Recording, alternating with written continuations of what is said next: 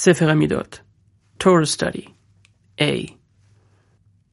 One should know that when a wicked person teaches Torah, he corrupts those who listen to his words. Whoever interrupts a fellow Jew's Torah study clearly has turned away from the path of God. It is good to study Torah even when half asleep. A person who accepts suffering with love will not forget his studies. Whatever a person studied but failed to fully comprehend in this world, he will merit understanding its true meaning in the world to come. Those who stand in honor of a Torah sage merit the wisdom of Torah. All knowledge of the Torah's precepts, whether of the commandments between a man and his fellow man, ben adam lechavero, or those between a man and his maker, ben adam lamakom, the very knowledge itself is beneficial for the soul.